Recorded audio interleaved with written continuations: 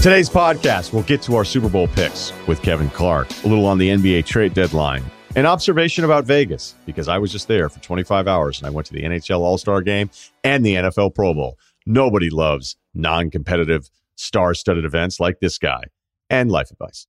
This episode is presented to you by Lululemon.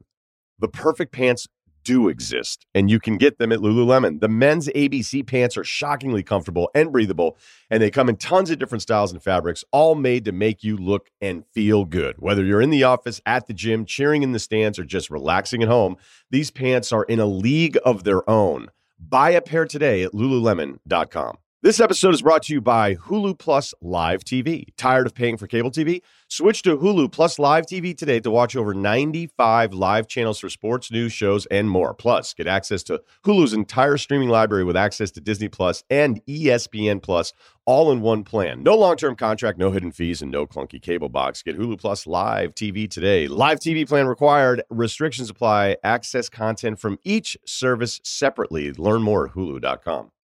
I want to start by talking about the NBA trade deadline. It's 3 days away. We're going to do the picks on the Super Bowl. We're going to go deep with Kevin Clark. So we're going to have a lot of football there, and it's mostly football the rest. I think we're going to get Van Pelt at some point this week as well. All right. The biggest rumor, and really the rumor that's gone on forever now, we'll revisit it. We've talked about it before, and that's the Simmons for Harden scenario. We know that a year ago, they were almost traded for each other, and then it didn't happen. Harden ended up going to the Nets. He wanted to go to the Nets. I think at one point they all thought, as we've mentioned numerous times, they all thought that it was going to be the Philadelphia and Houston deal. But Harden went to a team that was probably better suited, we thought, with a healthy Durant and a 100% attendance Kyrie Irving. I could see Harden going, yeah, I want to do that. And probably, I don't know, I would imagine Harden probably a little bit more of a New York City-based guy than maybe even Philadelphia, but it's not like Philadelphia is in the middle of nowhere. So now we're left with trying to decipher what any of this stuff means and what it means for either team. So I want to get to that. But the first part of this is the most recent report that said that Sean Marks, the Nets GM, said he didn't even want to have a discussion about it. And that would make sense, as messed up as this Nets thing is. And we'll get to kind of where they're at in the standings and what's really going on here, because they've lost 8 in a row. But if the Nets want to just hold out and give this one more shot and see what happens with whatever Kyrie's availability is, depending on if there's a different set of restrictions, for the Nets in their home games and Kyrie not being vaccinated. So I think there's some basketball stuff and some money stuff with this. If this were to even happen, this feels like a different conversation than where we were at a year ago. Harden, here's his contract situation. He didn't take the extension. He has a player option for this summer at $47.4 million. So what he could do was opt in and then take a 4-year extension on top of that for $223 million.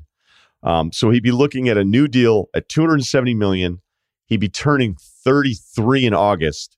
And that would mean that Harden at his age 37-year-old season would be making just under $62 million a year. Now, that sounds like a scary number. If you're a longtime listener, don't worry. The cap goes up. The cap will be based on the new TV rights. The TV rights prior to the last time the cap went up, they were at $930 million collectively. Between Turner and ESPN on the last deal, they paid $24 billion, and people laughed about that deal. And that deal turned out to be a bargain, more than a bargain, really, if you think about what the projections are for the next TV deal.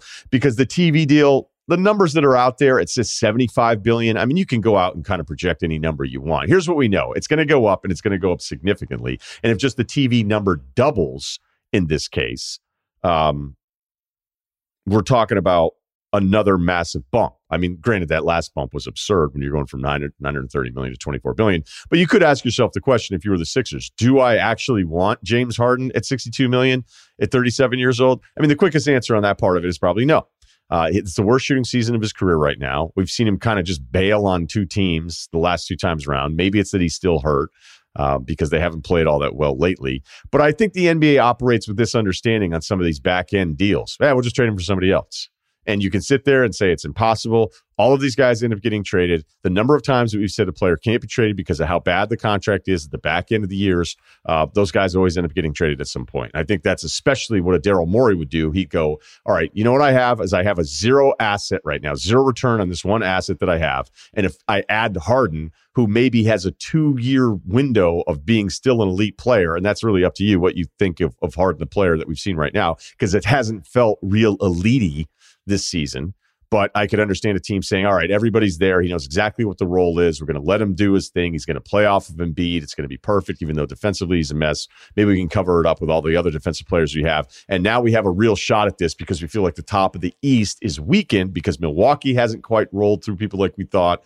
Brooklyn's had their issues. Atlanta's felt like, even though they've been playing better, they're not taking a step forward off of where they were last year, right? We're talking all of this out, and you're going, hey, with Embiid and a Harden, it's better than this disaster we have right now, despite the fact the Sixers are playing well. And now we have maybe a 2 to 3-ish year window of really competing and getting out of the East. That would be the Philadelphia side of it.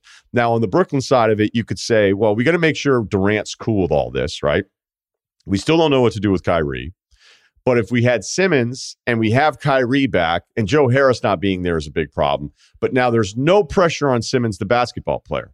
I am not a Ben Simmons fan. I think to use mental health, even though I'm sure this hasn't been a great time for him, to use mental health as what felt like a last resort on getting your way and getting out of having to play.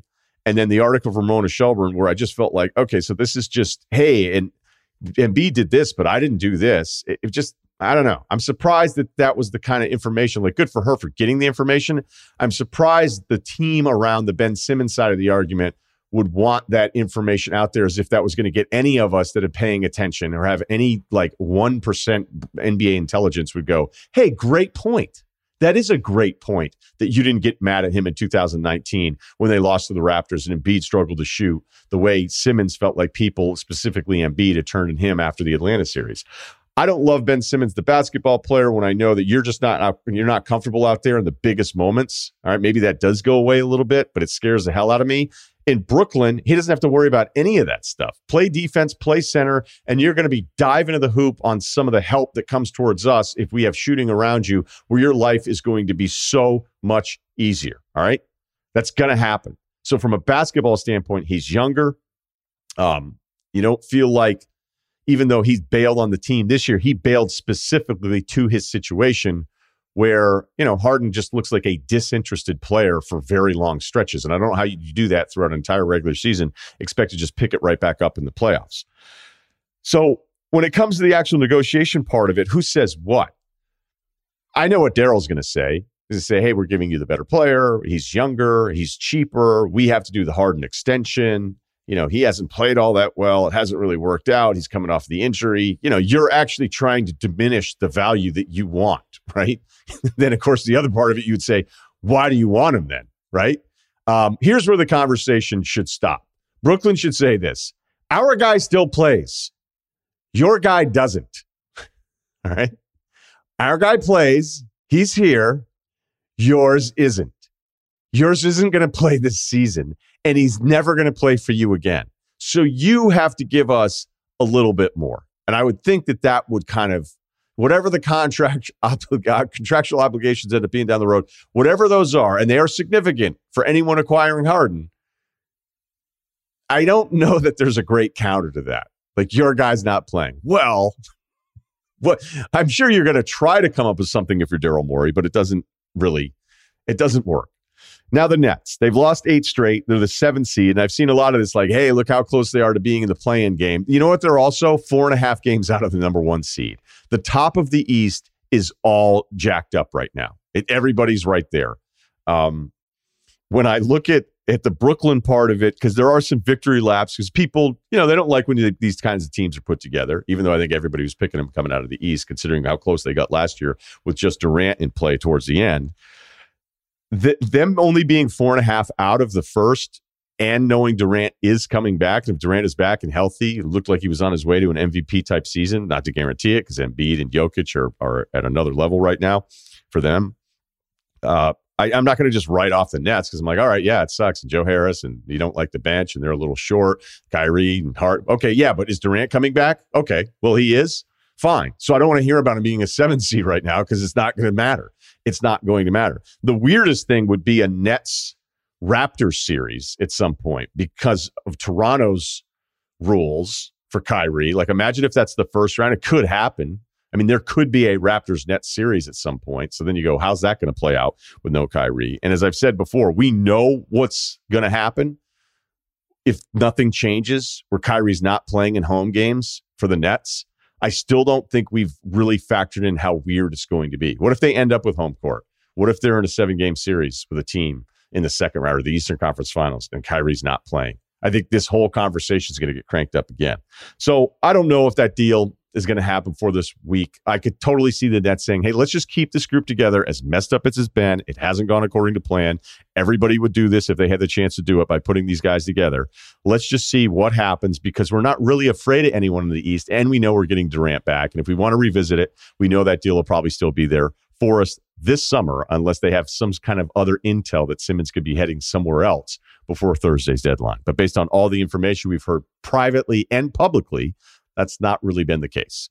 One last thing on the trade deadline. Karis LeVert goes to the Cavs. If you've been watching the Cavs, I watch them a lot because I just like them so much. I've loved what Darius Garland has become, and I think Colin Sexton being hurt has actually allowed Darius Garland to grow into this role. But more and more I know Garland's dealing with the back injury a little bit, but there's been just too much put on Garland to kind of carry them as a perimeter scorer, and that's been an issue. Even though I like all of the pieces, that's been an issue. So you're like, all right. And it's kind of that balance that I always talk about, of the difference of, I'd love to have a few guys that have the ability to create on their own at the end of a shot clock, but yet they're not looking to create on their own in every single possession. The Toronto Raptors that won a title are a perfect example of that. They had like 5 or 6 guys that if they needed to, could find a way to more than one dribble, do something with the ball and make a play offensively. Obviously, Kawhi, Siakam, because so much attention was on Kawhi as well. But obviously, Siakam's a talented player. Lowry, Van Vliet, Norman Powell, Danny Green. Not saying Danny Green's going to ISO you and go through his legs the whole time, but there were a lot of players, even Ibaka, a lot of players that were very comfortable with their ball in the hands to make some kind of offensive decision. And that's hard to defend. But what's challenging is knowing how all of those pieces fit together, and Karis LeVert has never been one of those pieces. Yes, he is extremely talented. He had 42, I think, against the Bulls the other night in that loss, and that was actually a close game down the stretch. But he will, at some point, decide it is him versus everybody, and that's what scares. I like talented players. I don't like guys that think they're the only talented player. And LeVert shoots it at like 31% from 3, I think, in like 4 of his 6 seasons. He's been a net negative on defense 3 or 4 of his last 6 years.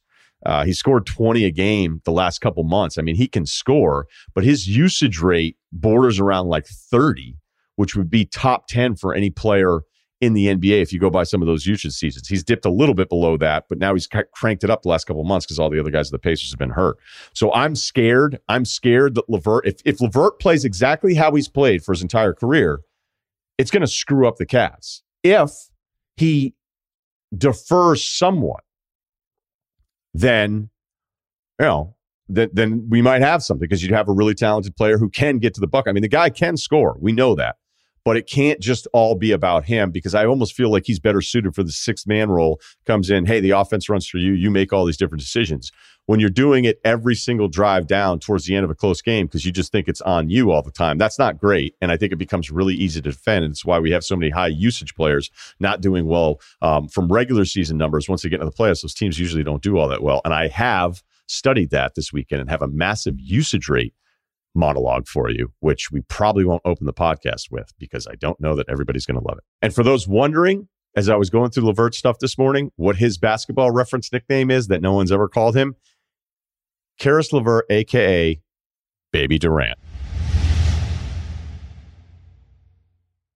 This episode is brought to you by Cintas. In sports, you're always thinking of that next play. It's the same with business. Cintas has the products, people, and solutions that help keep you a step ahead. And your Cintas MVPs are the dedicated service reps who help make sure your team has what you need when you need it. They really got you covered. Cintas has workwear and apparel for almost any job imaginable. They have styles that are durable, comfortable, and great looking, and they'll deliver fresh uniforms back to your business every week. They'll deliver floor mats and restroom products and stock your essential cleaning supplies. They provide first aid supplies, safety training, and life-saving AED defibrillators. And then they'll even test and inspect your fire extinguishers, fire protection systems, and emergency exit lights. Visit Cintas.com and get ready for the workday. This episode is brought to you by Royal Caribbean. What are you going to do for your next vacation? Beach, island hopping, hiking, a little culture? Choose Royal Caribbean and you can go on all the vacations at once. That's the point. You want to go to Greece? How about they get you there? Everywhere else. I've looked at the Alaska packages. Alaska Inside Package, Alaska Experience Cruise, Vancouver round trip, one way out of Seattle. They have it all. They make it easier for you with adventure at every stop. Come seek the Royal Caribbean. Visit RoyalCaribbean.com to learn more. Kevin Clark, The Ringer. What do you have this week, by the way? Just let's get the promotional part of it right out of the way, because I've seen the Slow News Days promotion. You're a big-time promotion guy. I admire that. I like to get it out there, get the word out, get the buzz. So we have a bunch of Ringer NFL shows with a lot of active NFL players. That'll be really cool. And then Slow News Day is Russell Wilson, Sean Payton, Justin Herbert, Joe Montana, Travis Kelce, Darius Rucker. I always thought a Joe Montana podcast would crush. What would the topic be? Just their names, different experiences they've had? Yeah. Maybe financial advice. I don't know. Any of that stuff. Let's. I have some Slow News Day questions for you in preparation for this big week for the product, because it's great. It's one of the best things I think on the internet. But I've been Rams. As soon as the games are over last weekend, we're doing our Super Bowl picks right now. Yeah. Okay. Everything tells me Rams. The defensive line tells me Rams. Sure. And I think I'm just going to go, because I'm still like, hey, Cincinnati, unbelievable run. Not many teams can be down 21-3 at Arrowhead and come back and beat them. They're a 10-7 football team. Sure. And now I'm going to pick them to win the Super Bowl. I am because everything tells me Rams. So it's not based on, hey, here's an advantage here. Or here's what I like about this. It's just a vibe pick. The pick is going against everything that's telling me based on the matchup, D-line, O-line, and that kind of stuff. So I'm picking Cincinnati just because I don't want to pick the Rams. So I would not back me on this. Where are you? Cincinnati's going to win this game. So I was a lean on the Rams last week. We did a couple podcasts. I just said I think the Rams have so much talent. As I started to do research, I realized I was going to regret not picking Joe Burrow, right? And you kind of have these feelings. I was pissed at myself for weeks after the last Super Bowl for not seeing that coming. Oh, there's a depleted offensive line and the Bucs are fast as hell. Where the hell was I on that one? And the more I read about the last couple of weeks, I've never met anybody like Joe Burrow, okay, at the quarterback position. The mentality he has, we did not spend a ton of time together, but in August when I talked to him, I was like, this is a different guy. And it's interesting to me, I read Ed Ogeron and Bruce Feldman's book over the weekend, and I saw even more evidence of that. There's a story in there where Ogeron is like, oh yeah, Joe Burrow got in this practice fight. It was the craziest thing I've ever seen. And then Feldman gets Burrow's side of it. And the story is that there had been a practice fight earlier in the practice, and Burrow couldn't get in. He was trying to weasel his way into the fight, couldn't get in there. So he just started another fight that he could be in with Patrick Queen. And it's what other quarterback is doing that? It's a totally different thing. And I don't like how comfortable he is getting hit. We live in a post-Andrew Luck world, but he's tough as hell. And he wants to get hit, and he's fine with it. And 2 weeks ago, we saw that. But the adjustments that they made last week were interesting to me. And that's why we talked about the defensive line with the Rams. Okay, we know that the offensive line for the Bengals is completely mismatched. They know that too. And they knew that against Kansas City last week. He got the ball out really quickly. His superpower is vision, throwing into tight windows, understanding his weaknesses, using his legs when he has to, playing some of the best situational football of any quarterback in the league right now, knowing how to get a first down when he needs it. And I think that when I saw the adjustments that the offense made last week against Kansas City, leaving aside how good the defensive adjustments were, I just think that they're going to be able to handle it. I heard a thing a couple weeks ago. NFL Film's doing this really cool podcast with old interviews, and Steve Sabol asked Andy Reid, if you could go into a facility and have a spy, and he could find out anything about the other team, what would you do? What would you task them with? And Reid was like, I know this is going to sound silly, but I would find out who's got the biggest heart, right? And I just thought about that. It's Andy Reid, one of the best coaches ever, saying that. And I kind of feel like this game's going to be close, and it's going to come down to Joe Burrow. And all the anecdotes, Brian Callahan, their OC, told me they want Burrow in Peyton Manning mode. Zach Taylor had the story in Peter King's column today that in overtime, Joe Burrow was just coming to the sideline and saying, here's the play I want to run. And he was perfect every single time. This game's going to be close and to come down to Joe Burrow. And the quarterbacks are so similar. They both run a ton of empty. They're both awesome against man. Don't put one safety against them. But it's going to come down to Joe Burrow late, and I'm in on Joe Burrow. Okay, that was a massive, massive sell on Burrow. The LSU stories I'd always heard about Burrow, I go, wait, what? I remember they played Miami, as you do, which was previous to the national championship run.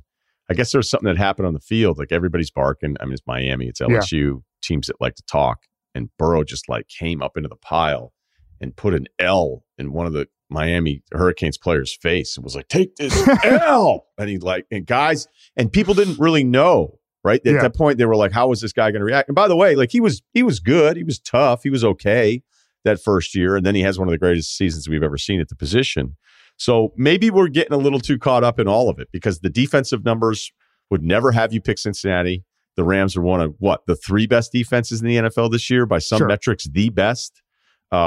Stafford finally away from Detroit and not having any support, has real support. So for me, he's allowed to be validated by those that doubted him, but we're still 2 bad picks away from all of those people feeling like they were always right about him the whole time.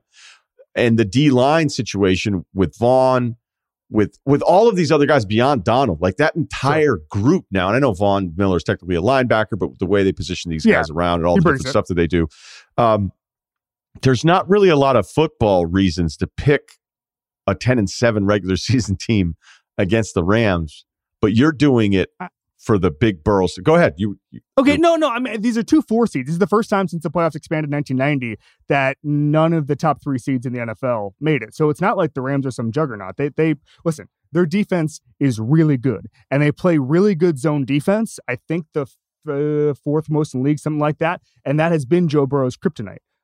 So there are football reasons where there's a matchup problem here.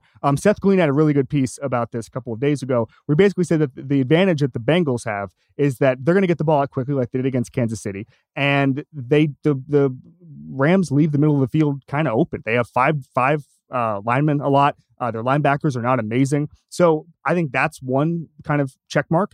But I agree with you. The Rams defense is really, really good. They're going to bring the pressure. My thought is that the Bengals are not dumb enough to sit there and say, we're going to sit here in the pocket and let Joe Burrow get hit 11 times, 12 times. There's a reason that Joe Burrow led the NFL in 50-yard receptions this year with Jamar Chase. He was pretty historically good at that. I don't think that's their game plan this week. And so I think that there's ways Joe Burrow can diagnose quickly, process quickly, and kind of neutralize that defense. Yeah, there's a long play number that they had this year with Chase that was one of the greats that we've ever seen. So I don't know specifically, but I know vaguely kind of what you were talking about there. Yeah. Do you think the Tennessee game then helped them? Do you think the Tennessee game helped them prepare for this game? Even though it was a beating, that it was, I think mentally it helped them with Kansas City. I also think this is who the Cincinnati team is. Throughout different stretches of the year, I've loved them because I did feel like there was a lot of fight in them. But then, as I've mentioned before on my pod, it's tough to buy into the team that loses to the Jets and Browns back-to-back weeks. Sure. Granted, the Jets game was screwed up at the end. They get their asses kicked by the Browns. And you're like, all right, I still love this team's heart. What's going on here? But I wonder how much of that Tennessee front beating them up prepares them at least a little bit game plan-wise and some of the stuff they may want to get into early against L.A. Yeah. So, by the way, the Browns game, Joe Burrow talked about that Browns game this morning in his first Super Bowl press conference. He basically said that was the moment that we knew we just couldn't turn the ball over like that. They became more aggressive as the season went along. After week 14, I think they were passing on our way down to 60%. I think, by the way, that cratered, obviously, last week, and Zach Taylor went back to running the ball a lot more. I think counterintuitively, because that line is so good on Los Angeles, that I think that they're probably going to pass a little bit more and be a little more aggressive because you're not just going to waste downs like you did against Kansas City. Hopefully, Brian Callahan and Zach Taylor are smart enough for that. But I agree. I mean, the Tennessee thing was an inflection point because the Las Vegas game was kind of a mess for them. I think going into Tennessee and winning and the scheme that they saw, I completely agree. And I also think that part of it, getting comfortable in close games is a real, it's a trait that you pick up. And going on the road and winning is a trait that you pick up. Sean Payton was on Slow News Day last year, and he picked the Bucs to win the Super Bowl last year. And I said, why? And he basically just said, when a team goes on the road and wins, that builds on itself. And I think that's a really interesting thing. And I think that's there's a feeling you get. And again, there's tons of scheme stuff, there's tons of matchup stuff here. But I think that the Bengals learned different lessons in all of their wins, because I think Joe Burrow is undefeated when he's an underdog of more than 3 points of this season. And they're able to learn lessons from their losses. And I think it's a really interesting vibe in that way. Team building. I was going through Sando's piece this morning. We have a ton of evidence that spending in free agency is stupid. Sure. I don't know that can be disputed. It doesn't mean it never works. And Cincinnati, which is kind of an interesting one, because you look at it and you go, okay, Hendrickson has been incredible at the edge. Ogunjobi, the D tackle, who's out.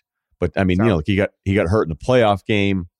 Riley at tackle, he got hurt. And you're like, wait, so some of the guys got hurt. Some of the guys absolutely produced. I think Arizona's another example. I remember talking with somebody about it. It's like, okay, but if you look at Arizona, they went all in.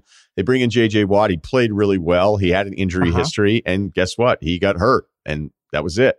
Hopkins, he was already there. A.J. Green, I think, was pretty clear. Like, he just wasn't the same guy that you'd expect. Like, they went in on some of the other veterans. It's like, okay, well, when you go all in, what does that really mean? Well, Cincinnati even lost a few of these guys, but I think overall you're still sitting there saying this approach worked. And for the Rams, like, there have been things they've done. I'm like, what are you doing? Where paying Gurley earlier than they had to at a position you don't want to pay. The Brandon Cooks transaction, I was like, that didn't make some sense. So then you start packaging them all together going, wait, does the Jalen Ramsey thing make all the sense? Well, it does. It makes sense to move multiple picks to go get maybe the best guy at his position. The Stafford one makes sense. How much impact do you think like this influences any kind of team building? Because I kind of hate the year-to-year shift that we think we're all supposed to do it the way the two teams have done it that are playing in the Super Bowl. I was negging some of the Rams guys I know at the Alabama-Georgia game saying, you guys can't draft anybody on the field right now. Like, you're done. Like, you cannot, maybe you can find an 8th grader, but you're good. Maybe you can get Bryce Young in a trade in 7 years. The free agency thing is fascinating to me because I did not like letting William Jackson and Carl Lawson walk. I was wrong about that. Duke Tobin, who's their personnel guy, along with Mike Brown, the owner, they've got 6 scouts. We've got more NFL podcasters than they have scouts. Okay. And it's amazing what they were able to do. Hendrickson, one of the best free agent signings in years. Mike Hilton, probably the best slot corner. Breer had that in his column today. They thought that, and they were right. Awuzie, I mean, like, you just look at the last play of the half there against Kansas City. It wasn't just the play Eli Apple made. It was also jamming Demarcus Robinson on the other side. This is probably it's going to be hard to replicate in the sense that you not everybody's going to hit every single year on free agency. I think with the rising cap, and this is a weird year because the cap hasn't risen as much as it has normally, but we're going to get that spike, especially with the new TV deals in a couple of years. I think with free agency, teams have gotten more comfortable with that.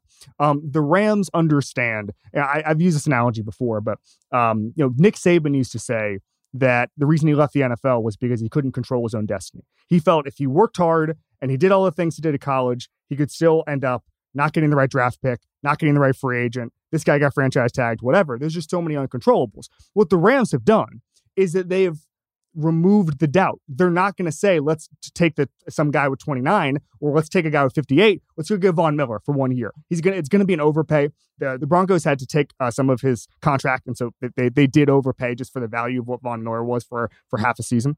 But I think that both these teams built in a way that made sense for them. Jesse Bates had a quote this morning, actually, where basically said, like, the key here is bringing in once in a lifetime type players. And I think he was referring to Joe Burrow and Jamar Chase, and then surrounding them with the right guys in the locker room. That was their plan. The Bengals were never going to go all in. I mean, you look at their draft history, so many times they just literally just pick 1 through 7, or 1 through 3 and then two fourth-round picks or whatever. But they're not going to sit around. They're not going to go full Belichick and trade down a bunch, and they're not going to go full Rams and trade their first-round pick for anything. They're a very conservative franchise. And so what I would say is that there's no real team-building lessons from this. I think a lot of times teams look at the Final Four and run kind of reports on what scouting departments need to see, what college do they come from, height, weight, speed, all that stuff. I don't think there's a lot to learn from these two teams because they were in dramatically different situations. The Rams, by the way, were doing some of this stuff because they needed to get fans. Like they couldn't do like a 10-year rebuild because nobody in LA would like this team if that happened. So that's part of the all-in thing too. Cincinnati was not doing that. So completely different situations. I don't think either of these teams are saying anything more broad about how football works. Yeah, I agree with that. I'm glad you brought up Hilton too, because I saw something this morning. Like he graded out as the second best corner. I think on something was that it? So I think wouldn't surprise me. That would show. I don't know. I think casual Sunday observers would go. I know when I read it, I was surprised. And then you look at the Eli Apple part of it. Like that's the thing. Is within their own success with some of the free agents. Maybe it's casting a big net, but I think it was like over $145 million in guaranteed salaries from Cincinnati, which is not. You don't need to be a Cincinnati fan to realize that is not exactly the way they operate. That's not their history financially, and that's just true too. The front office part of it, like people that know, as you do, will go, no, you don't understand. Like it's still an NFL franchise that operates as if we're still in the 1980s. Yeah, and that's why I rarely have any sympathy for ownership when they talk about their day-to-day or their losses, because as you pointed out with their new TV deal, as I pointed out at the top with the new NBA TV deal, it's going to happen, I think 2024, 25. Like, I don't want to hear about your operating losses because the asset itself appreciates. All right. And you don't have to share any of that appreciation other than the old tax man. But we'll leave that conversation for a different day. All right. You're doing Slow News Day. You gave us the rundown. Are you going in person or are you doing it over Zoom? No, we're doing it in person. We got newspapers. You're in LA? And everything. Yeah. I'm in downtown LA. And here's one thing I didn't know about downtown LA. The people with the loudest cars in the world just drive around these streets at like 3 a.m. I had to go to Target yesterday and go to the baby section and buy a white noise machine just to get to sleep. What's going on in downtown LA? They don't have adult noisemakers? They did not. I asked. They were like, you got to go to the baby section, brother. What about earplugs? What about the soft ones? I went to the white. I don't earplugs. Then that interferes with your alarm. I would think, right? Nah, I don't think so. The baby white noise machine worked. Was it? What kind of noises was it making? Like a fan, like a loud fan. It was good. White noise is back. It's good. Are you Radio Row all week? Part of it, yeah. You're not coming down, are you? You hate Radio Row. Yeah, I'm not going. The best thing you've ever said about Radio Row, and it's something I actually think about a lot with everything, is there's only one thing worse than getting hounded for interview requests at Radio Row, and it's not getting hounded for radio requests. Yeah. And I think that's a really wise thing about media, that one day we're going to be 68 and wandering around, and ESPN Albuquerque is not going to ask us for 10 minutes. I don't know, man. It depresses me. And by the way, I want everybody to know, I'm not saying I don't want to go because everybody's going to want to talk to me. I'm not that much of an egomaniac. I don't think, at least on that topic.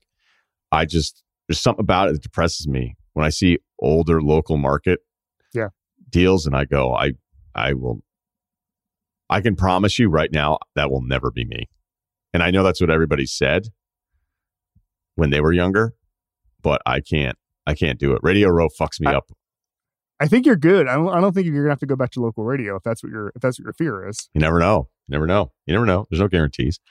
I'd probably open up a coffee shop somewhere, do like spoken word, host it. But you know what? Let me not. I haven't thought this out enough. Okay, I don't know. Right. I haven't thought. We're not with the real estate prices here. No, we have to keep costs down. So maybe Albuquerque, something like that. I haven't really thought this out. So let's not. So how many days are you going to Radio Row? Probably 3. Wednesday stuff for the pod, and then Thursday, Friday.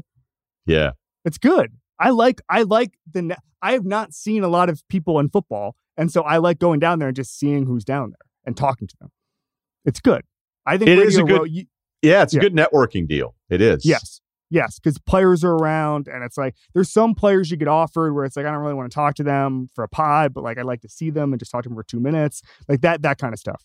And then like sometimes there's one time Michael Buffer came over to us, and they were just like, "Can you just have Michael Buffer on?" And I was like, "No, I don't want Michael. What am I going to talk about with Michael Buffer?" And so then I just had him just do a bunch of Slow News Day promos, and I have no idea where they are. He said he did voiceover stuff for you for free? Yes. And I have no idea. He was like, It's Slow News Day with Kevin Clark. Let's get ready for Slow News Day. Let's get ready for the ringer.com. He did that for me because he was just standing at our Radio Row table. I have no idea who filmed it. Somebody on our social team. It was 3 years ago. That's valuable stuff right there. I know, buddy. I was thinking about it last week. That's buffer IP. He doesn't do that for less than $1 million for some of these. No, I can't believe he did it for you. I have two stories. James Earl Jones came on the Dan Patrick Show. This is over 10 years ago. And they were trying to get him to say, like, Dan is really great at interviews and he's also funny and he's clever. And they were trying to figure out some mechanism without being like, hey, will you say, hey, it's James Earl Jones of the Dan Patrick Show? And they're trying to get him to like do little voiceover things. And then basically he was like, yeah, I usually get like $1 million for that. So no. Yeah. And he said no. He was the CNN guy for like 2 decades. This is CNN. That's right. Yeah. And Darth Vader, which people obviously probably a lot of people knew. That's probably his headliner. DJ Who Kid, we used to have Trump on all the time before he became president. And so he had Trump saying, you're listening to the Hollywood Shuffle.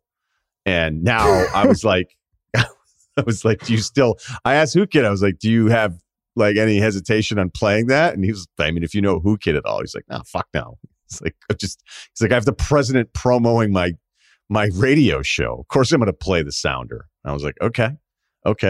So again, let's not make it political because buffer, it's not even political. That's a huge win for you, Kevin.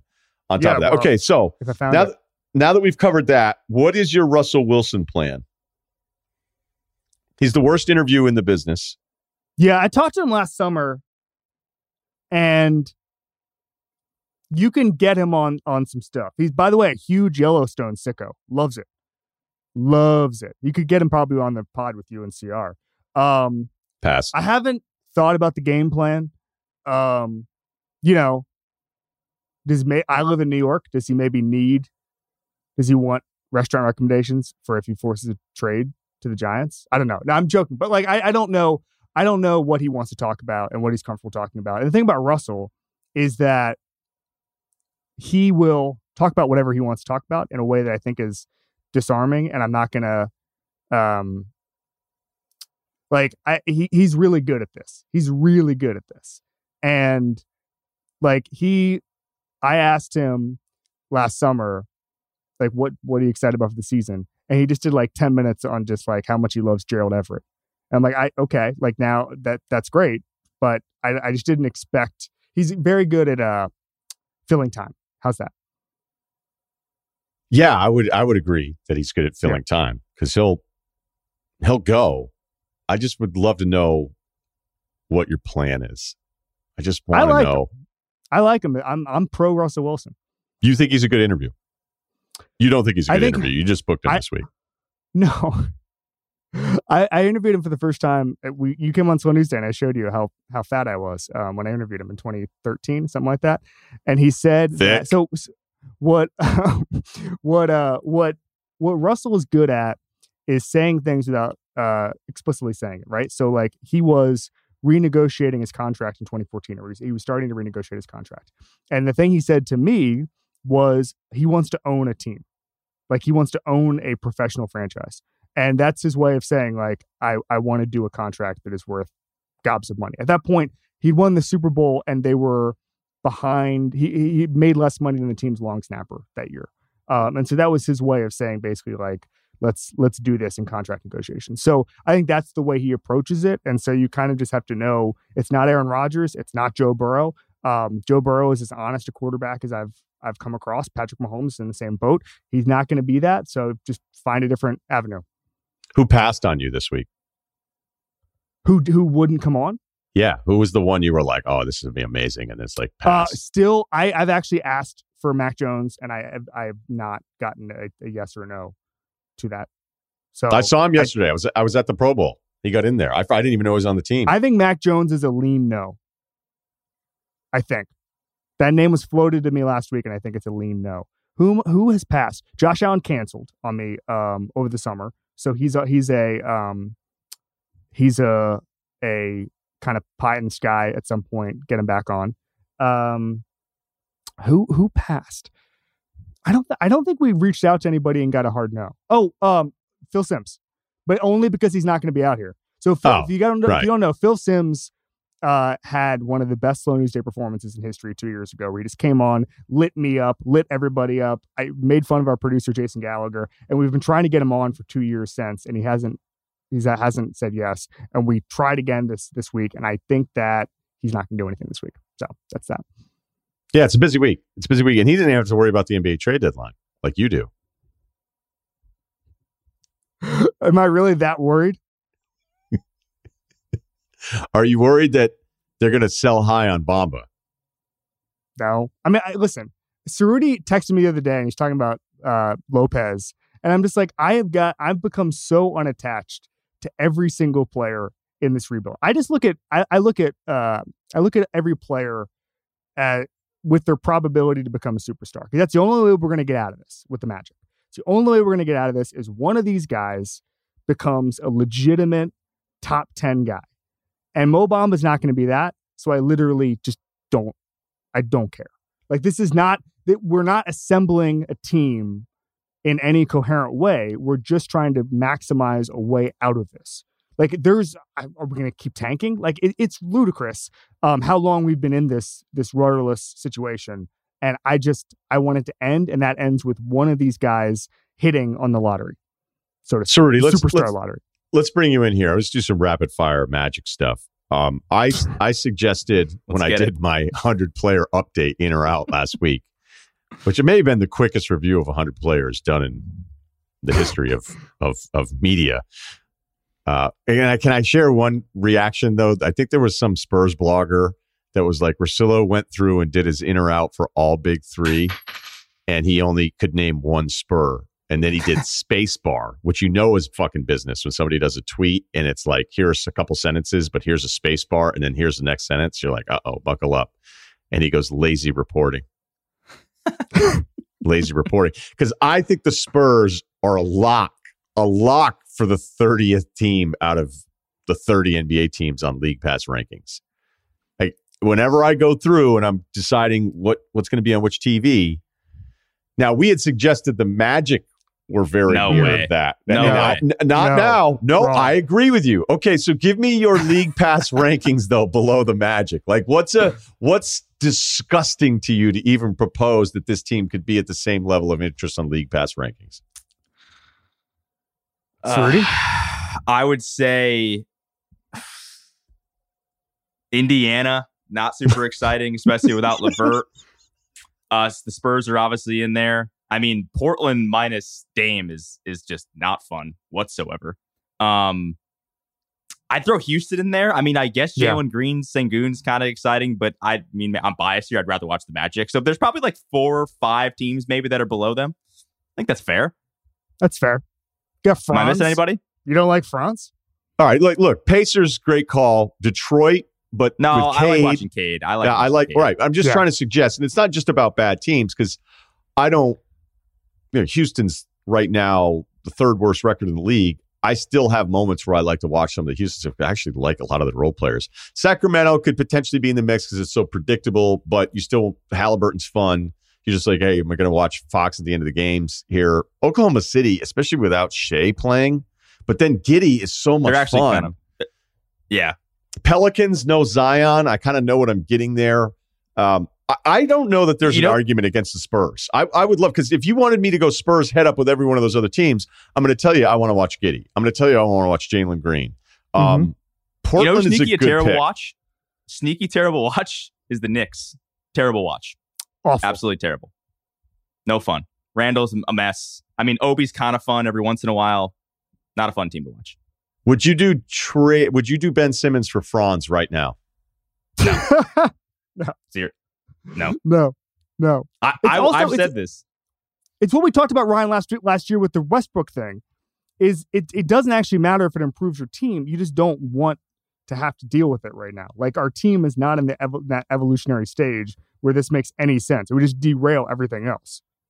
I did propose this, though, Kev. I forget, was it last pod or the pod before, that the Sixers should loan Ben Simmons to the Magic because they have this kind of like reclamation project with like kind of disastrous Sixers players. Like, we've sort of transformed Markelle Fultz into like a reasonably decent point guard. I mean, he's hurt now, but maybe he should spend some time in Orlando. I don't know what we'd get out of it. Like, I don't think I want him long term, but like, we get an asset down the line for just loaning him and like rehabilitating him and sending him back out into the NBA world. Are you proposing we just become like the Borussia Dortmund of the NBA? And yeah, we like just always develop these young guys and then just send them to Philly when they're ready? It would be more exciting than the last 10 years of Magic basketball. I'll say that. I guess. But no, Franz is out. I don't want Ben Simmons on this team. No, Franz is better than Ben Simmons. He is. What if I said Cole, Jalen, and the rights to Aleem Ford that they may not even have anymore for Ben Simmons? No, I'm still on the Jalen bandwagon. What about Okiki and Wendell Carter? No, I love love both those guys. For Ben Simmons? Yeah, I would take that. Okay, you would do that one, Kevin? I would do Okiki, yes. No way. Wait, you're still saying no, Cerruti? It's like a free Ben Simmons. Making a lot of money. I actually like Wendell Carter Jr.'s contract. I have high hopes for Okiki. I would take Simmons for free. I don't know if I'd give that much up for him. This is something, Ryan, that you probably see all the time. And because we're deluded Magic fans, you probably see it in us as we overrate all of our young players. That's just every fan base. Every fan base says, oh, you haven't seen it, because we haven't seen them fail yet, right? And I love Okiki because he's exceeded our expectations, because he played so well when he came back last year because of the story, basically redshirted in the NBA, right? Went to Lakeland there for a couple of years. I love the Carter acquisition. Loved it. But both of those guys are not like wide level difference makers. Like it's not going to improve our franchise's fortunes. We have both those guys and we're not a very good team. So I've now flipped on this and now I'm pro Ben Simmons, right? But just because of Cerruti's stance on this. No, but okay. It's one thing if Ben Simmons goes to Brooklyn and he's playing next to Kyrie and KD. Like, I like that fit. If he goes to Orlando, he's Orlando's best player. And that's a disaster. That's not going to be a good situation. So I mean, yeah, all right. He's like the better player of those three that are getting traded in that scenario. I don't know, man. Because like, I'm number one. I think I'm out. We're done. We can't keep going because I had a few others, but like, you won't do a Ben Simmons deal centered around Okiki. So I like Wendell Carter Jr. Just saying. And Wendell. So all right. Final moment here with Kevin. Any early off-season reads, draft stuff, anything that surprised you in the intel gathering? That I put you on the spot here a little bit. So no, fine. I'm just curious if like, hey, look out for kind of this, because I know we're going to do a bigger quarterback podcast probably right after the Super Bowl, because I want to just kind of recap what do we have in draft value, what do we have with the free agency stuff. This was supposed to be this phase of a lot of quarterback movement. We're not going to get the total numbers of what the possibilities are, but what do you think? How do you assess kind of what we could be going into free agency? I think that you're talking about the draft or free agency, or just off-season in general. Just throw it out there, whatever you feel. The question you're just saying, the question you're asking is quarterbacks ? That's it, right? Yeah. Okay. Malik Willis helped himself last week. I think a lot of teams, he has the capability for teams to fall in love with him. I think it's this is a cliche answer, but the dominoes all start with the superstars, right? If Aaron Rodgers decides he's not coming back, I mean, I think the problem with the stance last year with the Packers was how ambiguous it was, which was they're going to reassess his situation. That was the promise. They're going to reassess his situation after the season. Well, the Packers can reassess the situation and say, oh, cool, we reassessed it. You're back on the team, right? Like that you could just do that. So if Aaron wants to play hardball again, I wouldn't be surprised. I don't know. So it starts there. If Russell wants to make a change, we'll see how it goes. And by the way, no star quarterback yet has forced his way out, so we have no idea if this is even possible. I think someone like Garoppolo, I mean, I really do think he can help a team. And if that's a team like Pittsburgh that's ready to win now, that could be good. I mean, I think it was funny. We had Shazier on the pod a couple weeks ago, and I said, what is the path forward here for the Steelers? And he said, well, there's what they should do, and there's what the Steelers will do. And what the Steelers will do, like the Steelers way is what he was saying, is just promote from within, be conservative. What they should do is understand that they have the capability to compete next year and make a trade for a quarterback. So I'd be intrigued in that way. I just think that this time last year, we were not talking about Wilson, Rodgers, any of these guys becoming available. And so I think there's probably going to be some surprises. I also think that like you said, a couple weeks ago when we were on this pod, the quarterbacks are going to start shooting up the draft boards. And scouts didn't love these quarterbacks, but once the coaches get involved, all of a sudden you've got 3 guys in the top half of the draft, top half of the first round. So that will be something fascinating to watch. And then the dominoes from free agency flow from there, or free agency's first. But once if there's a team like the Giants of 5 who say, we love this. We love this guy. We love Sam Howell. We love Malik Willis. We love Kenny Pickett. Doesn't matter. That then informs whether or not they're going to go and try to trade 3 first-round picks for quarterback. You're the best. Enjoy the week, Kevin. Appreciate it. See you, buddy. Apple Card is the perfect cashback rewards credit card. Earn up to 3% daily cashback on every purchase every day. Then grow it at 4.50% annual percentage yield when you open a savings account with Apple Card. Visit apple.co/card calculator to see how much you can earn. Apple Card, subject to credit approval, savings available to Apple Card owners, subject to eligibility, savings accounts provided by Goldman Sachs Bank USA, member FDIC. Terms apply. This episode is brought to you by Netflix. A gentleman always opens the door for you, but the gentlemen are just as likely to break it down and stash their drugs inside. The Gentleman, based on Guy Ritchie's award-winning film, is a new Netflix series that follows a whole new cast of criminal lords and ladies slumming it in Britain's criminal underworld. Guns out and pinkies up. Don't miss The Gentleman, now playing only on Netflix. You want details? Fine. I drive a Ferrari, 355 Cabriolet. What's up? I have a ridiculous house in the South Fork. I have every toy you can possibly imagine. And best of all, kids, I am liquid. So, now you know what's possible. Let me tell you what's required. Before we get to life advice, might want to do a little Vegas recap. The boy was invited to go to the NHL All-Star Game and the Pro Bowl, back-to-back days. Vegas, the hub of entertainment. We know that. And I don't think I'll ever go to I'll never go to the Pro Bowl again. Unless Is it the first Pro Bowl you've watched in a decade? I don't know how long it's been since I've watched it. I used to bet on it when I was in my early 20s, because you're just like, all right, give me AFC plus 3.5, I remember I bet a sweater.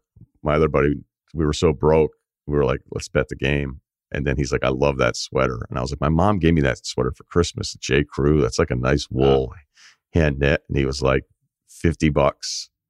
So he was going to give me 50 if I won. And I was going to give him the sweater my mother had just given me for Christmas because it was Pro Bowl, right? We're only like a month plus removed. I lost. She asked about that sweater for a couple of years. She's like, what happened to that really nice J. Crew wool? I was like, God. And my buddy loved it. He's like, that sweater's awesome. And he just wore it with pride for a couple of years. It was my roommate wearing the sweater my mother gave me because I didn't have enough money to bet on the game. So seeing it live, it's even worse. And by the way, thanks to everybody that invited me. I don't know if I'm supposed to say. It was basically like, hey, do you want to go to this thing? And I said, yeah, no problem. So I drove to Vegas. I've done it a couple times. I drove Saturday morning, got there. NHL All-Star Game. It's 3-on-3. It's cut up by the division, so it was like it was a Final Four, and then they played each other. Being a goalie in an NHL All-Star Game when it's 3-on-3 is the worst. That must suck. But I didn't love it because you watch it. There's another conversation you could have. We've been so obsessed with tweaking all of these things that there was a big part of me on Saturday. It was like, can't the East just play the West? Can we just have an all-star game? Because that's such a big deal. And now I think that's what we're going to start seeing people see happening. And then it's going to happen and people are going to go, you know what? I kind of just like this East versus West thing. Fucking crazy concept. We just have the best players for one conference play the others. And the teammates sometimes are together. And that's instead of the drafts and all this tweaking that we've done in these leagues now like crazy. So there was that. I was lame as hell on Saturday night. There was just a moment and there was a table that was reserved. And I was like, what time's the table? And they're like, we're at XS at 1:30. And I looked at the Uber lot behind me and we were at the blackjack table. And I looked at my watch and I went, I'm out. And I just left and I went back to the room, got a good night's sleep. And I was getting texts being like, is something wrong? I'm like, no, nothing's been more right. Like I'd had 2 drinks. I was going to have to power through another 2 hours before we get to our table. I know the deal. been through the wars. And I went, I don't want to have to prime myself just to get ready for this and then go and probably get there at 2. And then, I get a podcast. I got to entertain the country on Monday morning. I mean, because that wasn't going to be. Let me get this straight. You drove from LA to Vegas to basically just watch the Pro Bowl and the NHL All-Star game, which was 3-on-3, played a little bit of blackjack and then drove home. Yeah. And nice. it took me 6+ hours to get home. I had heard about the Vegas to LA commute traffic on Sunday. I'd never hit it before. It's absurd. Like right as you get through Barstow, past Palmdale, it doesn't start breaking up again until you get kind of closer to where I live. And you're just sitting there. I mean, it was, Vegas clearly is popular.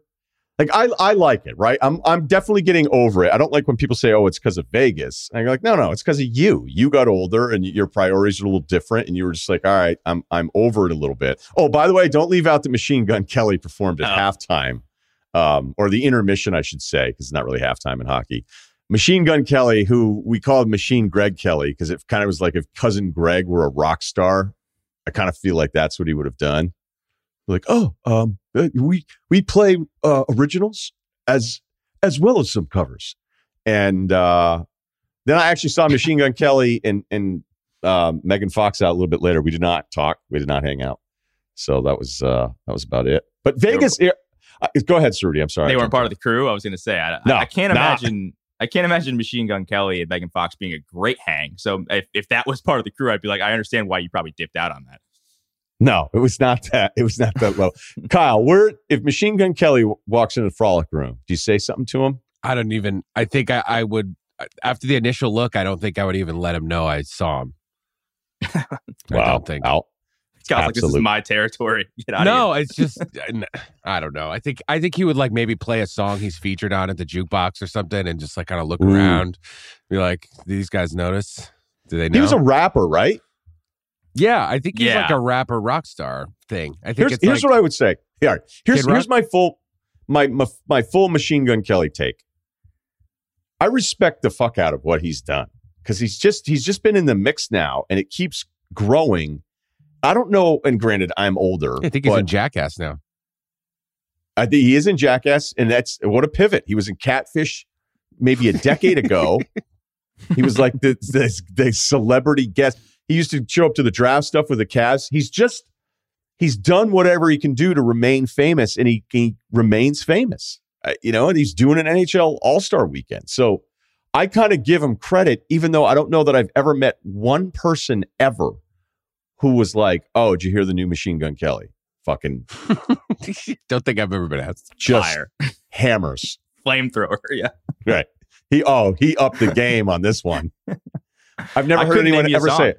I couldn't. I know he does a song with Halsey, right? I know he did a song with Waka Flocka, just because I like Waka Flocka. But I couldn't tell you like his popular songs. I couldn't. No idea. No, and it's not a diss. It's just an observation.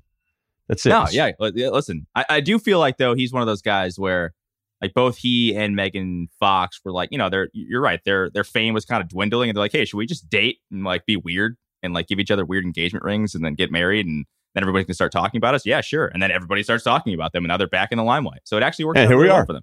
Yeah, we just he's tall as hell too, real tall. So not a hooper though. I don't think he was a hooper. Well, whatever. It's working. I just don't know exactly what it is. So I just wanted to make sure I gave him respect for that one. When's the last time you've been to Vegas, Kyle?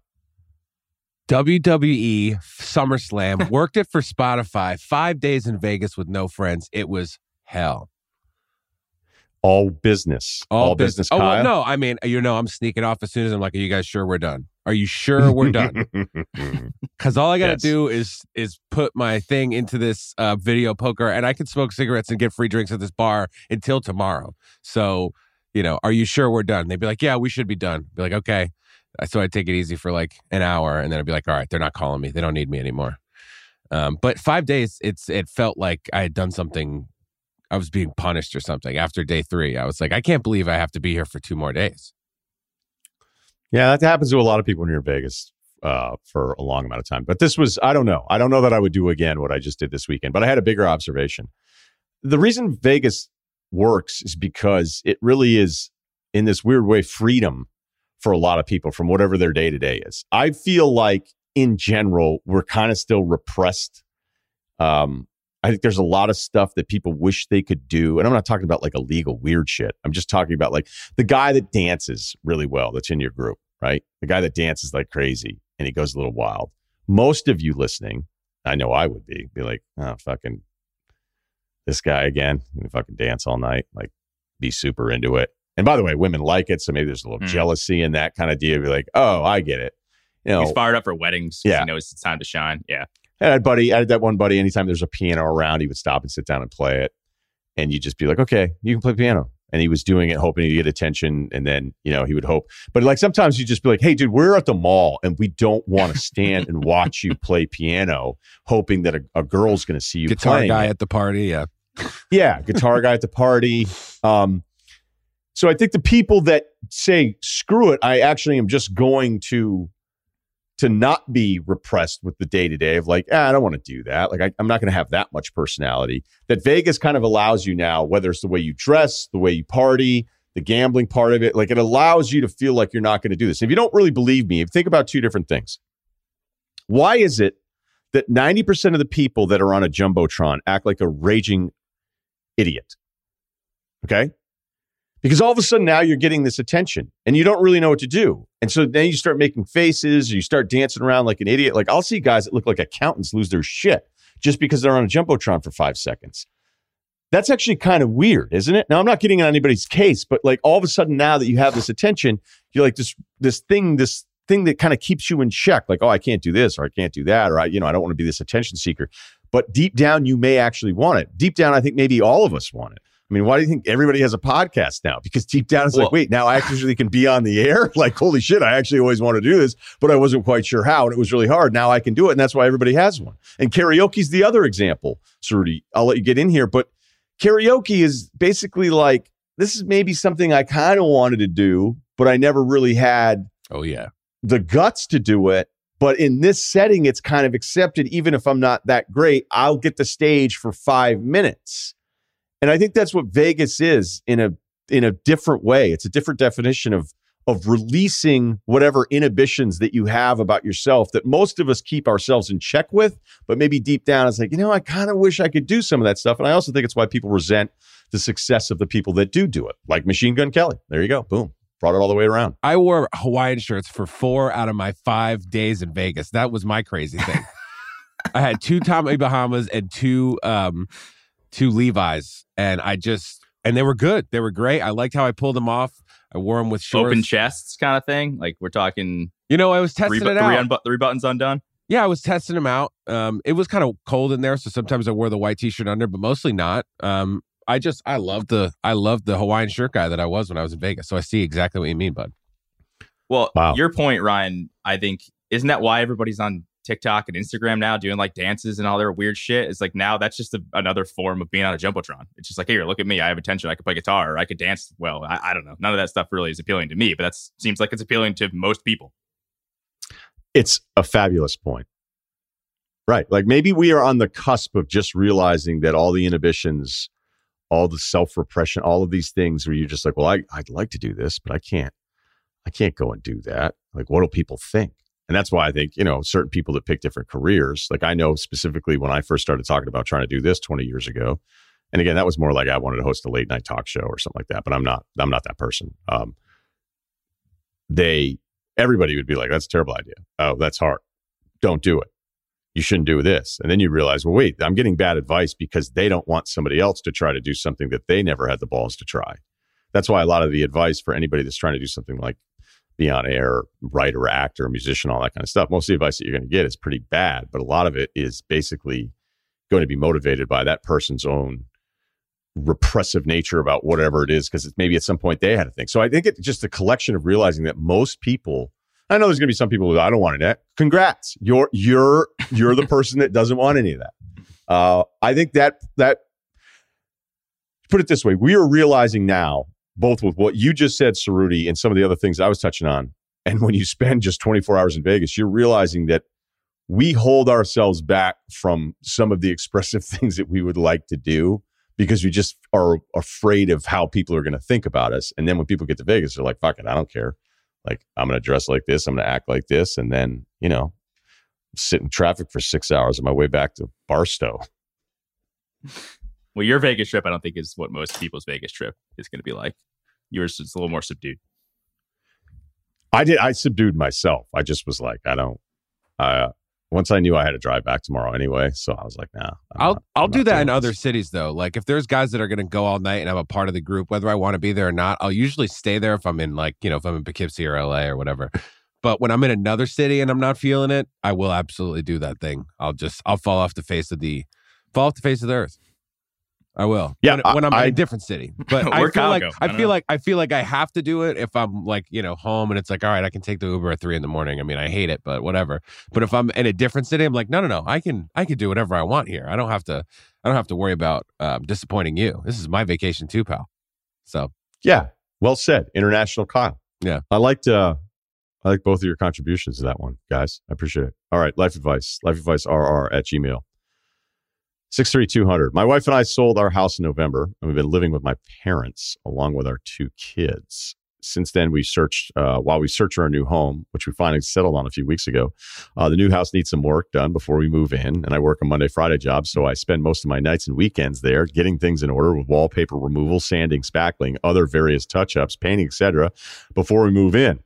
It's nothing too difficult, but needs to be done. My dad helps me out on the weekends. Here's the problem. My father-in-law wants to help, and he sucks at doing anything around the house.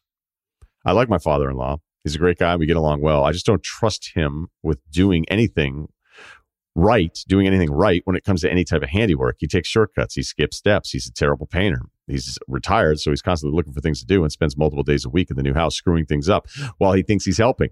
I constantly have to fix his mistakes each night when I'm there after work. I feel like a magical elf sweeping through the house overnight, and he has no idea what he's doing, and it actually sucks. How can I get him to back off without being a dick? My wife knows he's not handy, but I haven't told her that I have to redo all of his work, and I don't want to hurt his feelings. Tough one, but I've got a solution for you. All right. You know how when you're on a team and the coach would yell at a player that he knew could take the yelling, the verbal abuse, but he's really doing it to yell at somebody else that he doesn't think can take it? What I would do is I would hire some kind of handyman, a professional, and have him show up while you're getting ready to just say, hey, look, we want to hire you for the night to kind of help us make sure we're headed in the right direction. And if you just do it for a night, it's not going to ruin your budget here.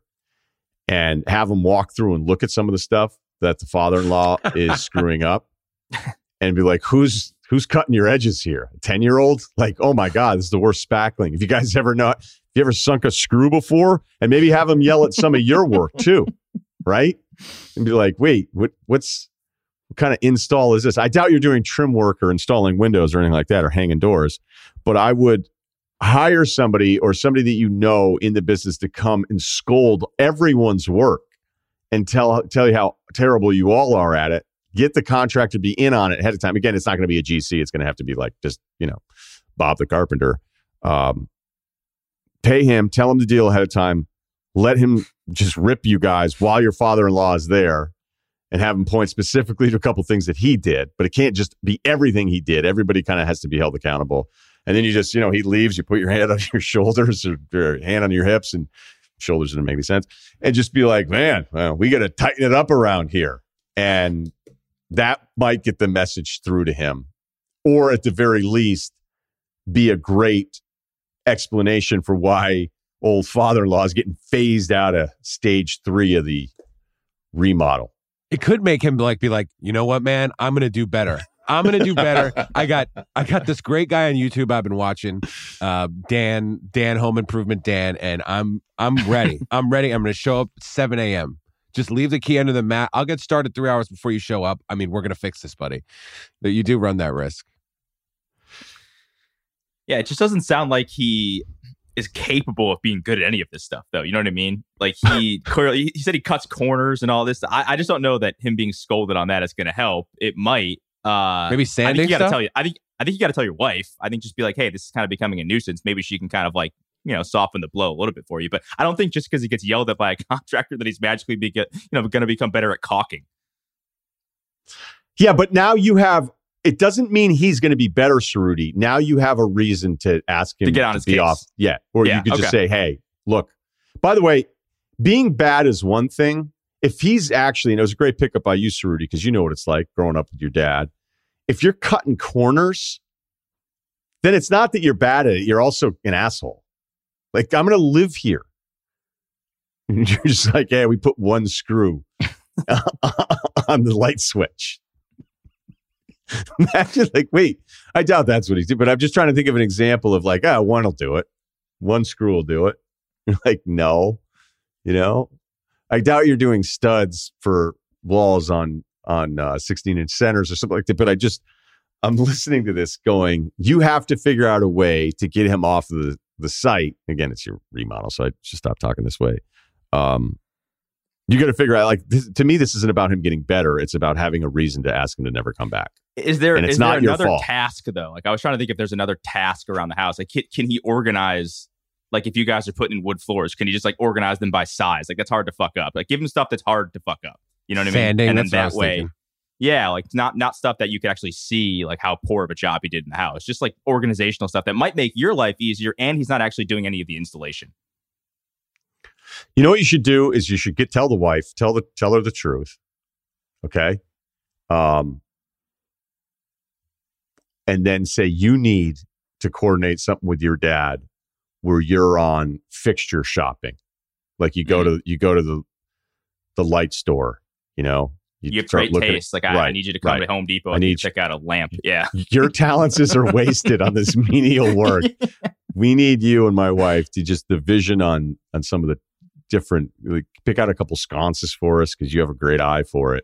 And then she needs to coordinate this all with you. Because I actually am sensitive to the father-in-law's feelings, thinking he's helping. Think about this. He thinks he's helping his daughter and, in a way again, it's not son, but you get the point, and then he's connecting with your dad and he's retired. He's bored out of his fucking mind.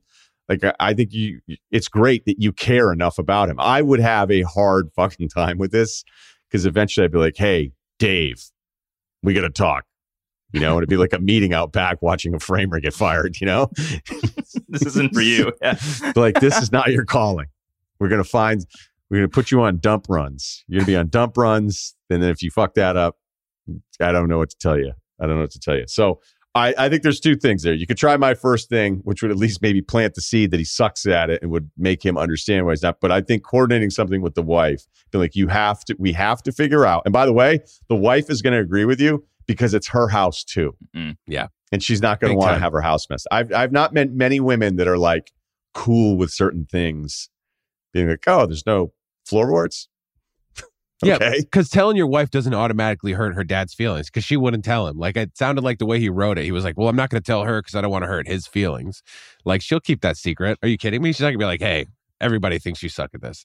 She's going to figure out a nice way to do this. So, yeah, I wouldn't hold this in from the wife, it sounds like. All right. We got another one here. He said, don't read this. Okay. Well, he said, don't read the beginning part. I appreciate when guys say that. Mid-30s, good job. Recently divorced dad, 2 kids, 8 and 5. I won't get into the details of the divorce. That would be the whole email. But let's just say it wasn't my choice. And it was a pretty nasty multi-year process that finally just concluded. Sorry about that. No cheating or anything going on that I'm aware of. All right. So it was pretty nasty without the cheating. Like, yeah, she made a fantasy trade with her uncle. We vetoed it. No, I'm just kidding. Sorry. I'm making light of this. I shouldn't do that. While all the divorce issues are being figured out, I never once even thought about dating, and it's still not something I feel like I have to do now that it's all over. I'm over my ex completely. That's not the issue. Just not trying to rush back anything. Anyway, I was recently scrolling through one of my feeds and saw the name of a former coworker from a previous job on a whim. I reached out to check in and see how she was doing. It had been roughly 10 years since we talked. She said she was good, seemed happy to hear from me. We went back and forth a couple times. She mentioned wanting to possibly make a career change, and I told her I could look and see if my company had any openings in the field she said she was interested in. I then told her we should get together and catch up if she was interested, which she agreed to seem excited about, offering her phone number so we could text and set something up. I mentioned I had 2 kids as we were having the what's new with you part of the conversation, but did not mention the divorce. Just didn't feel like something to blurt out in the DM. She appears to be single, no kids, but you can only tell so much from the photos. I understand the risk that she's only interested in hanging out of the prospects of a job recommendation.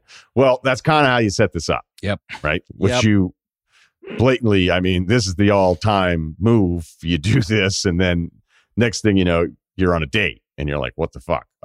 Ask any female friends, and this happens literally all the time. But from the male perspective on this, you're in a very, we'll get to your situation here in a little bit. All right. He says in the email, he's like, this is honestly fine with me if it turns out to just be the case. However, let's assume it's more of a date type scenario. All right. But I have no idea if she's thinking this. I know probably there's some segment of the audience that's like, this guy totally set this thing up as a potential job thing, and now she doesn't even realize she's rolling into a date. Yes. Odds are more on that. But we also don't know that maybe this guy's the man, and she always was sort of interested and was fired up. So we can't really rule out any of that stuff, even if we don't love the origin story. If it turns out where she's like, no, actually, I've been married, and what the fuck? All right, we don't know. It's been 15 years since I've been on a first date. Any advice on do's and don'ts after a long layoff? I know talking about my divorce for an hour is a pretty big don't. Appreciate the help. Love the show. Yeah, Kyle. Kyle hasn't even been divorced, and he knows that one. All right, so let's give everybody the benefit of the doubt here, right? Let's get past why they're going to meet up, because hopefully he realizes if it's the case that she's with somebody or whatever, that he can come through on the potential opportunity. But we don't know what her deal on this is. This is like anything else. I mean, when you're out there fighting the wars in the mix, like your skills are honed with whatever you do. And if you haven't done this in 15 years, you're probably going to suck at it. I don't know. Maybe you have an unbelievable steady personality. Maybe you are, as you say, completely over everything that you've gone through. But I mean, the very simple act of like, you remember the Costanza Seinfeld where he was like prepping? He's like, I have this story to tell and I have this story to tell. It's actually not a terrible idea. Like, have a couple stories, but make sure you don't start right out with them. So, I don't know where you're at right now or what your level of comfort with yourself is. Like, if you just had to go out to a happy hour and figure out like how to meet somebody, I would really hate that scenario, because you're not gonna sharpen those skills again until you go. It's almost like working out. Like the first, if you haven't done it forever, and the first time you go back, it's gonna suck. Yeah, you got to get back, get all the suck part out of it, and then after a couple months, you're like, all right, now I'm figuring things out. I feel better. I'm strong immediately again. Now everything's good. Like, it can come back if it were ever there. Somebody married you, right?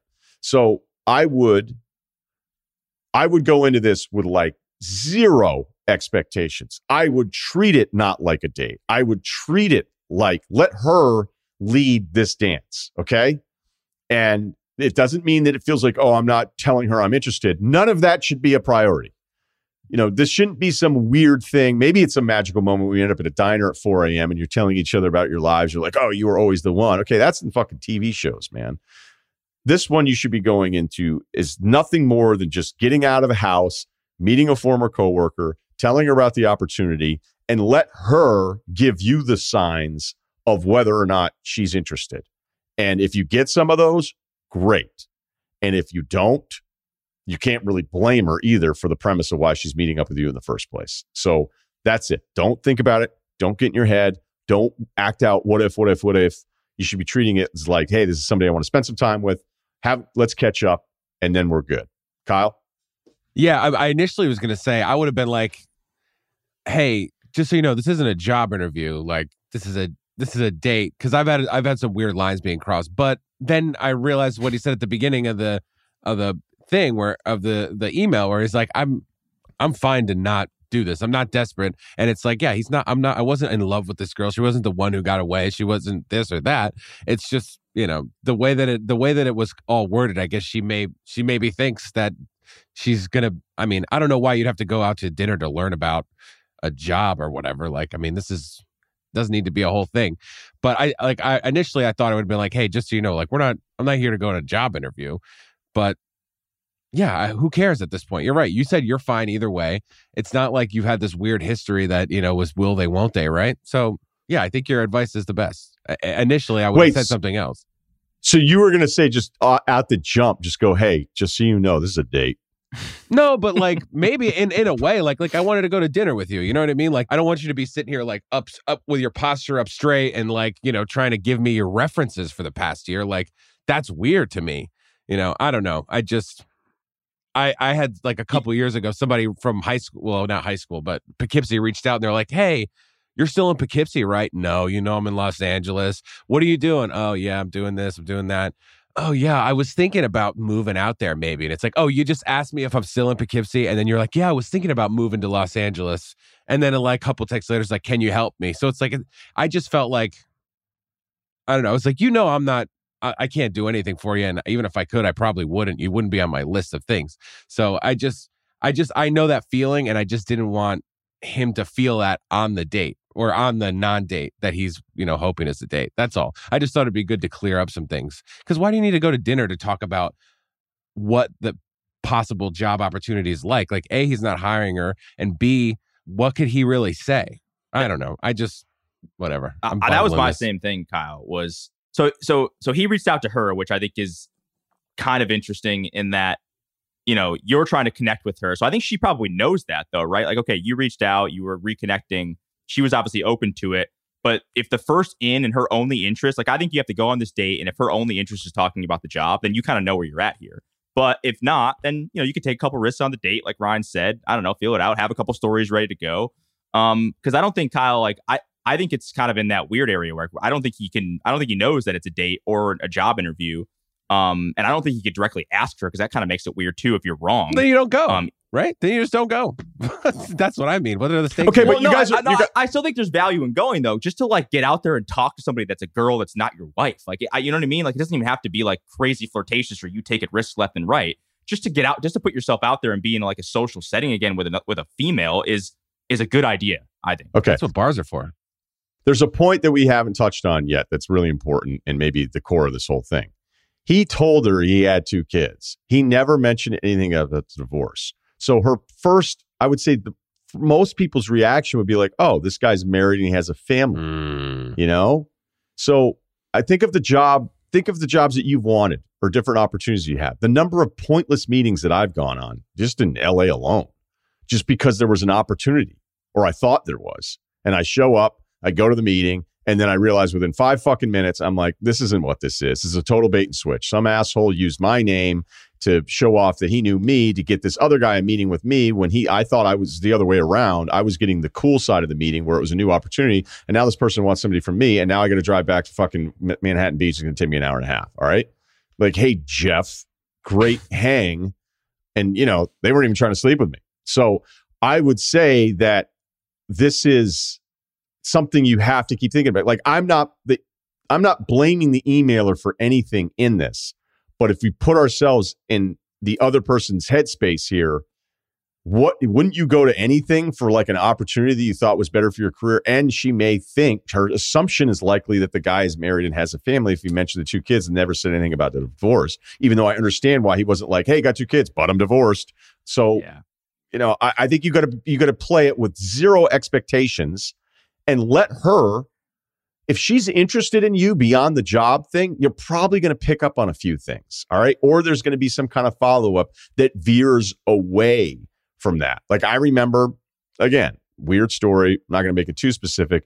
I get a company email from somebody who is asking me about this project that they want me to work on. And I meet with the person and I know within 5 fucking minutes, this project doesn't even exist. It's not even a real thing. Like the person just wanted to meet me, which was super weird that it happened at work. And I go in thinking like, oh, this is kind of interesting. And then immediately I'm like, this doesn't make any, I'm like, oh, I know what this is, boom. And she can't say no too. That's a good point too. Like if she's really interested in like getting this job situation, what is she supposed to be like? Hey, could you like, put in a good word for me? Introduce me to your boss, but I'm not going to go hang out with you. She has pretty much no choice other than to hang out with you. And well, she could have. Right. Yeah, but then right. she probably knows nothing's going to come out of it. So you're right. I guess I just don't know how this works. The guy's not a hiring manager. I mean, what insight would he have other than being like, "Are you?" Maybe he's got some pull. You know? We don't know. I mean, yeah, but why can't he be like, "Listen, I'll put you. You put me as your reference. I'll say all the nice things in the world. I really, whatever. But what? I want to go on a fucking date. I don't know. I don't understand what the problem is. Like, what? Like, who cares? Because if she's like, I'm not interested in that, it's like, okay, sure, I'll let you know what the guys tell me or the guys tell me down there.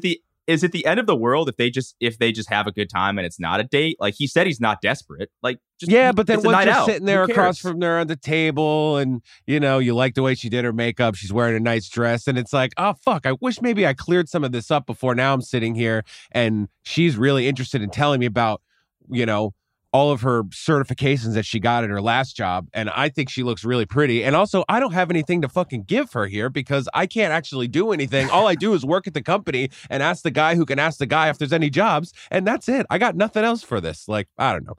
Whatever. I'm done with this. I would have just been like, listen, just so you know, like, I'll do everything I can. I was hoping we could go, like, catch up and have a good, like, there's nothing I can really do outside of what I'm already going to do for you. I don't know. I think that's a little too forward. But who cares? He hasn't seen her in 10 years and he probably won't see her again if this job thing doesn't work out. I don't know. I can't believe where Kyle's at on this one, because at one point between the forwardness and the lack of desperation, I just feel like, hey, go up to the table, sit down, double finger point, go ahead. I am feeling you big time. And I get a ton of ass. So I don't even need to be here. Oh, man. So do you want to party? Because I'm ready to fucking party. I don't care that it's Wednesday. Let's get this food to go. All right. I think we covered. There definitely won't be a second date. So there you go. But I just thought getting it out in front would make it so that you're not doing anything inappropriate. If whatever. Who cares? Because then what's the downside if you don't show up? If you don't show up and you still do the thing to help her out, what's the downside there? She's not uncomfortable. Eventually, I don't know. Whatever. So Kyle, you've never slow played anything, then? Is that what you're telling us? In or out? Not when there was like something I could do to help you out. No, not when there was like something that I had that you wanted from me. No, definitely not. Absolutely not. Because I would feel weird inside. All right. Straight shooter. Thank you to Kyle and Steve. Thank you to Vegas. Thanks for the hospitality. And we got a few things cooking this week. So, and then the trade deadline on top of everything else. So it's going to be a good week. Fired up. Talk to you Wednesday.